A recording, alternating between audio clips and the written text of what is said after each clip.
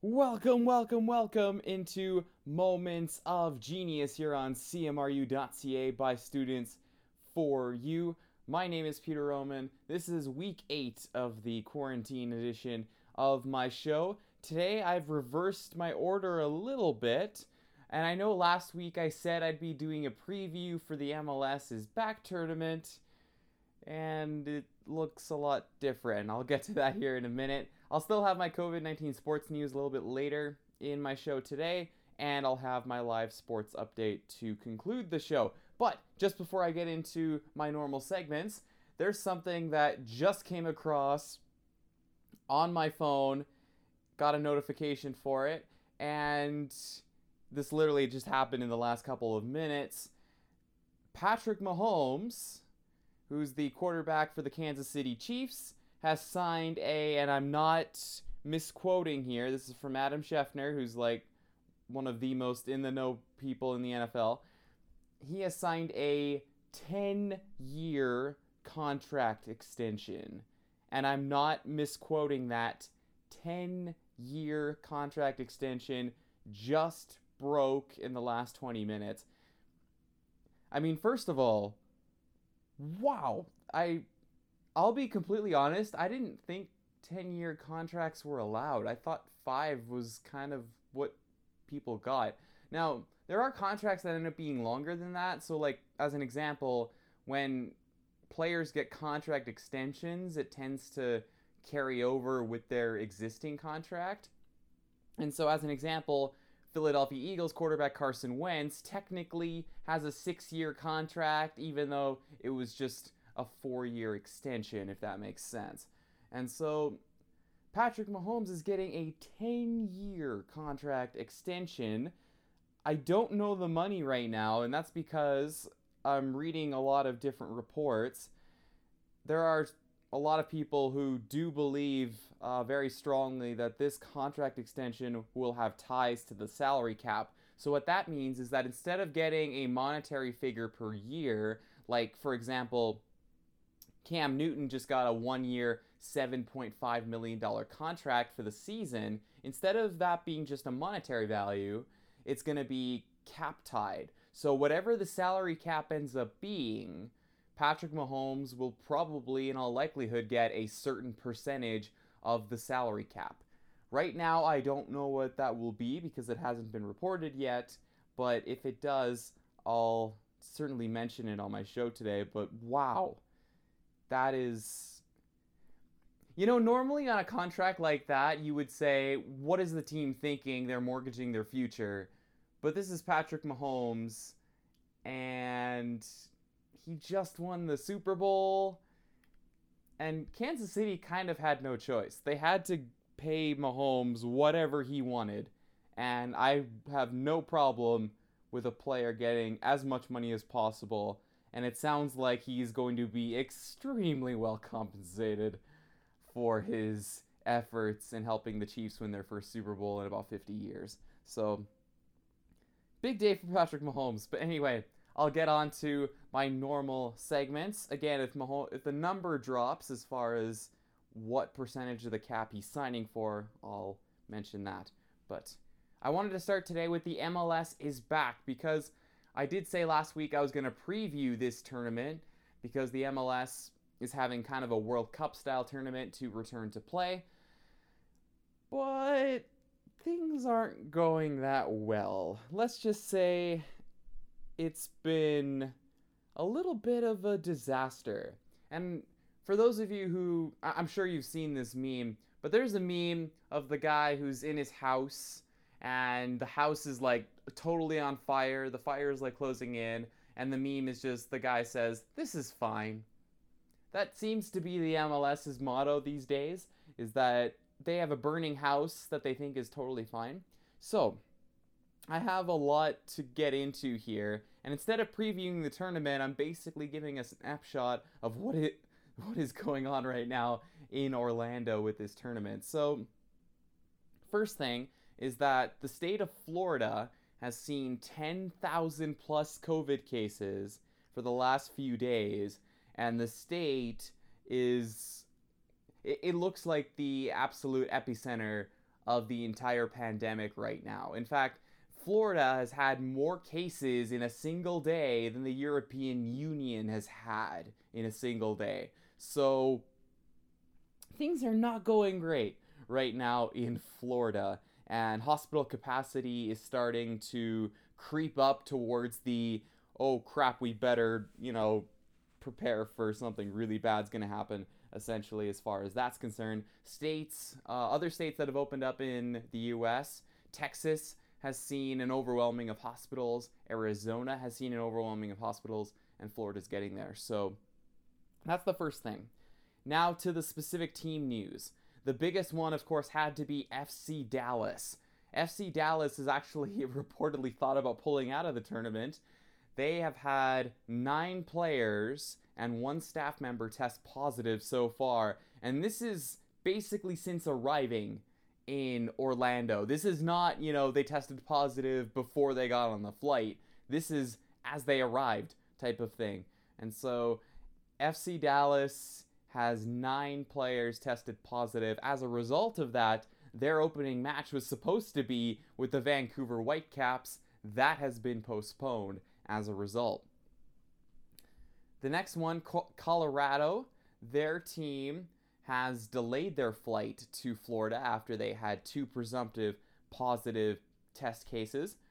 Nashville SC has had 5 positive tests since arriving in Orlando, which is unbelievably concerning. Nashville's been there earlier than a lot of other teams because they play on Wednesday, and having 5 positive tests in the bubble immediately is not great.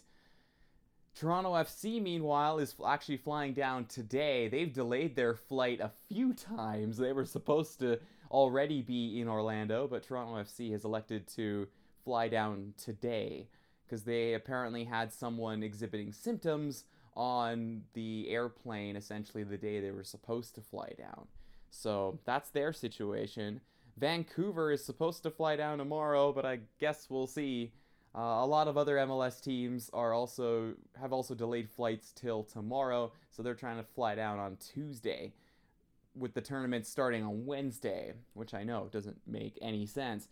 Columbus Crew has also seen a player test positive as well, and as a result, he's been isolated. And originally, Columbus was supposed to have a scrimmage before their opening match, and that has now been scrapped, so they're not doing that. And very notably as well today, Carlos Vela, who is probably the best player in the MLS, he's the reigning MVP, plays for LAFC. Carlos Vela has decided to skip out on the tournament. He will not be joining LAFC for the MLS's back tournament. So wow, that is a lot, and that is terrible. That is just a dumpster fire of news for a league that looks completely disorganized and in total shambles right now.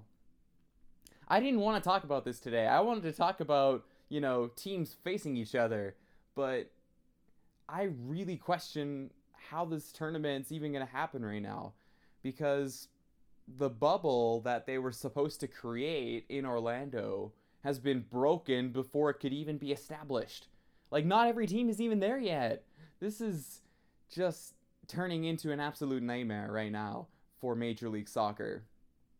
And so, I mean, they have to kind of hope this works, because they're poised to lose a lot of money if this doesn't work. But it is not going well for them right now. I think the biggest thing for me personally, what I don't understand is that why did they get all these teams to arrive so late?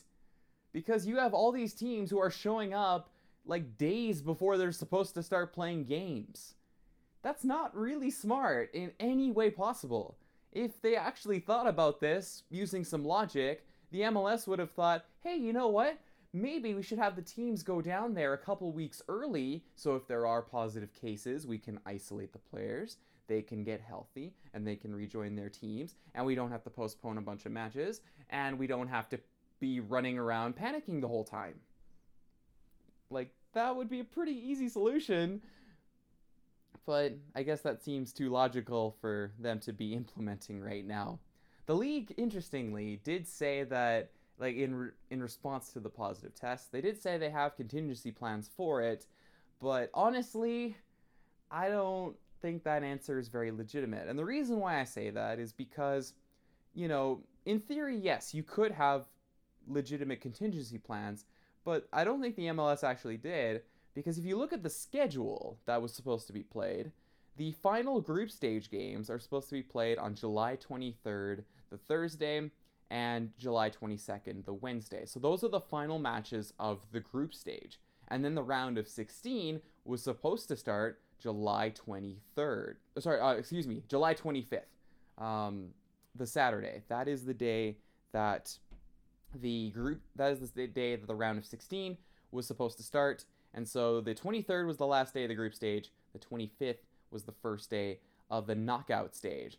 And so if the round of 16 is starting on Saturday the 25th, and you're not done the group stage until the 23rd and the 22nd, where is the contingency plan for postponing games? Because that doesn't give, unless you want teams to play on back-to-back days, which, by the way, is completely unreasonable in a sport like soccer unless you want countless amounts of injuries. But it's completely unfeasible to think that their schedule has in any way prepped for potential contingencies, because this schedule is airtight. There isn't really a lot of room to maneuver. And so I severely question a lot of this. If you want all the information, by the way, there's a really good article on thescore.com from Daniel Roos, who outlines a lot of basically what has happened in the MLS so far and why the tournament is potentially in jeopardy right now. And so that's where we are today. I wanted to talk about previewing this tournament, but instead I've had to talk about the fire that is continually ongoing around this tournament, and the panicking and the overall just disorganization that appears to be coming from Major League Soccer. So anyway, that's that part of the show. As far as other COVID-19 sports-related news, the NHL made a huge decision. According to Bob McKenzie of TSN, Toronto and Edmonton have reportedly been picked as hub cities, which is fantastic because the NHL seems to have been somewhat reasonable. Now, I think Vancouver and Edmonton, personally, in my own opinion, would have been the best choices for hub cities for the NHL, but when you look at Toronto, while it might be one of the hardest hit cities in Canada, Canada is doing really well compared to like every part of the United States. So when you think about it like that, I think Toronto isn't a terrible location for games. And Edmonton, of course, has been doing really well with the COVID-19 pandemic, and they certainly have the facilities to do it. Because as much as I would love for my city of Calgary to be a hub city, I realize that Calgary has an old arena that's surrounded by a giant parking lot. And Edmonton has a new arena that's surrounded by it's a 1 minute walk to a practice rink, and it's a 1 minute walk to a hotel. So I get why Edmonton's being picked instead. But anyway, I did want to say the NHL, I'm very happy they seem to be making a reasonable decision, and I think I like their chances of being able to finish. Because this was one of the other things I was concerned about, was just if they picked like Vegas, for example, along with a Canadian city, then how are you going to do the Stanley Cup final? Because are you just going to have a team travel and quarantine before the final? Because that would be a huge disadvantage for one of them. And so that stuff was really confusing to me, especially with the Canadian-American border situation. But with both hub cities being in Canada, it should be relatively easy to have a Stanley Cup final be played out in the same city without the need for quarantining. As for the other NHL news, there was one other thing I wanted to mention. It isn't COVID related, but part of the return to play package that the Players Association is going to vote on here pretty soon is they're discussing changes to the CBA, the collective bargaining agreement. And one of the very exciting changes that it seems like they're going to be making, according to reports, is that the NHL would be returning to the Winter Olympics, which would be fantastic. And the fact that they weren't at the Winter Olympics in 2018 made me really angry, because the men's hockey tournament is just so much fun to watch. And I might be saying this totally biased, but in fact I probably am, but I love Finland's team going into 2022. I think they could have I think they have all, like everything you'd want in a gold medal winning side. Canada obviously would probably be the favorite, considering that Canada would have a little more depth than the Finnish team. But if you're talking about high-end talent, Finland's as good as anybody going in, and this might legitimately be the best team they've ever created for 2022. So that's kind of exciting nonetheless. It's just my two countries being at least in my eyes, the overwhelming favorites going into a Winter Olympics, with the best of the best being allowed to play. And that's nothing against the American squad or the Swedish squad, who will certainly be good. The Russian squad will be really good. But I look at those three countries and I look at what Finland has done over the last several years here, with players being drafted as highly as they are and players succeeding as well as they are in the NHL, along with, obviously, Canada seems to always just be really, really good, and there's a reason why they produce nearly half of the NHL players in the league. Anyway, that was all I wanted to say on that. NBA news: Victor Oladipo is the first kind of big star player to elect to not go to the NBA restart, and his decision is not virus related, but it's injury related. So Victor Oladipo is coming off a really big injury, and so he's only been back for like a little while now, and so his decision was more based on, I've been out for like a year with an injury, I'm gonna sit this one out and just continue the rehab, which I completely understand and have no problem with him doing that. Assistant coach for the LA Lakers, Lionel Hollins, has actually not been given clearance to enter the bubble, and it's due to a pre-existing health condition that he has, and so he's the first coach to be omitted from the NBA restart. Again, totally reasonable, and it sucks for him, obviously, but when it comes to health and safety, I totally understand. If he's in a high risk, you don't want to have anything happen to him potentially. The Milwaukee Bucks and Sacramento Kings, meanwhile, have closed practice facilities following some positive tests. The NBA has started testing their players. They're not supposed to kick off, or tip off, I should say, until the end of the month. But the NBA, unlike the MLS, is actually making their teams arrive a couple weeks early. And so that's kind of just a lot smarter, to say the least. And then finally, the CFL actually has some news. The CFL, I guess, is looking at Winnipeg as a potential hub city for a condensed version of their season, according to TSN. So that is very cool and exciting. The CFL, I'm not quite sure how they would do it logistically to get a season off, but if they are able to somehow, I think that would be a good thing for the league that desperately needs to not lose a ton of money. Anyway, that's it for the COVID-19 sports news. On to the live sports update. Just a little bit of a quick one today. I'll start with the National Women's Soccer League.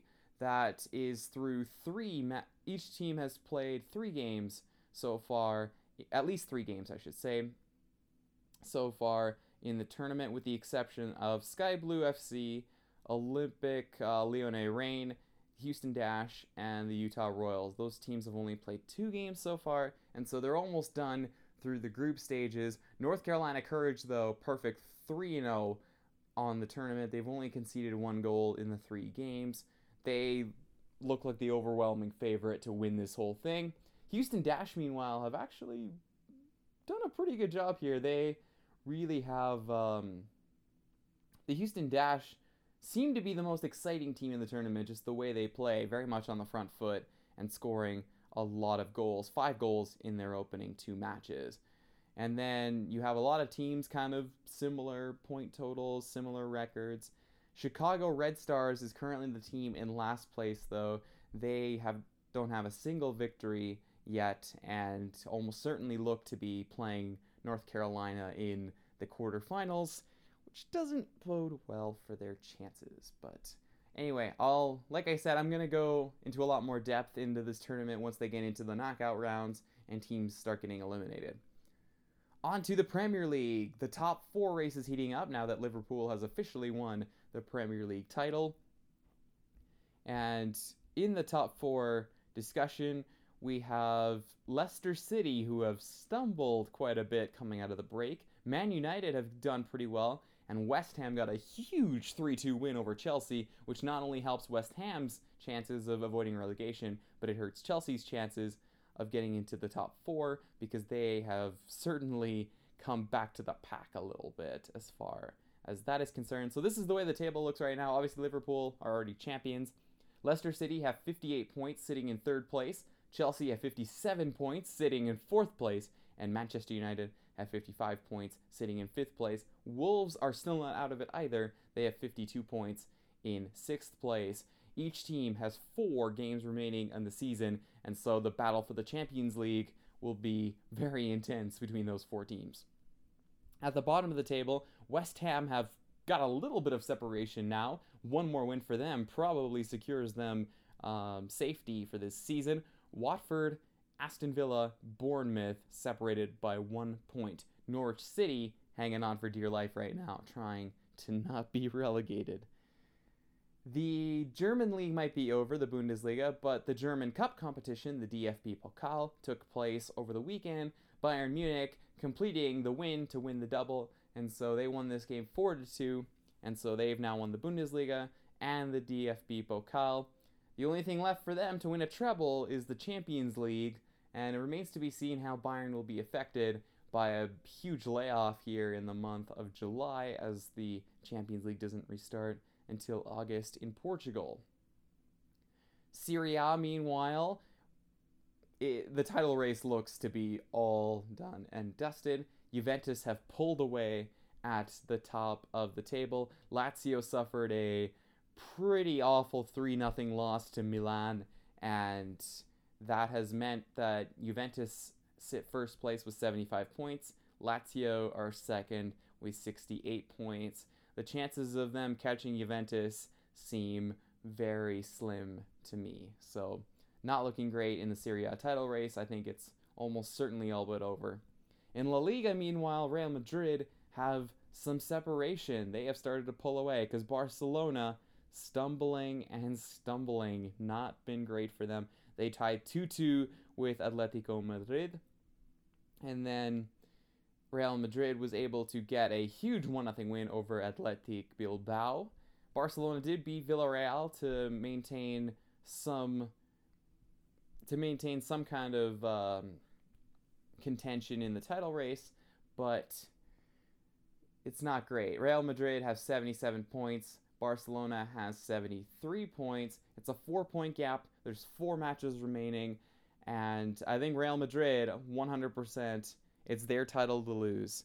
If they play the way that they know they're capable of, I think they will be winning their first La Liga trophy in a little while, because Barcelona have dominated the league aspect of their rivalry over the last few seasons. And that is it. That's all I got for the show today. The one final update on Patrick Mahomes, there isn't a number yet, but there is a projection.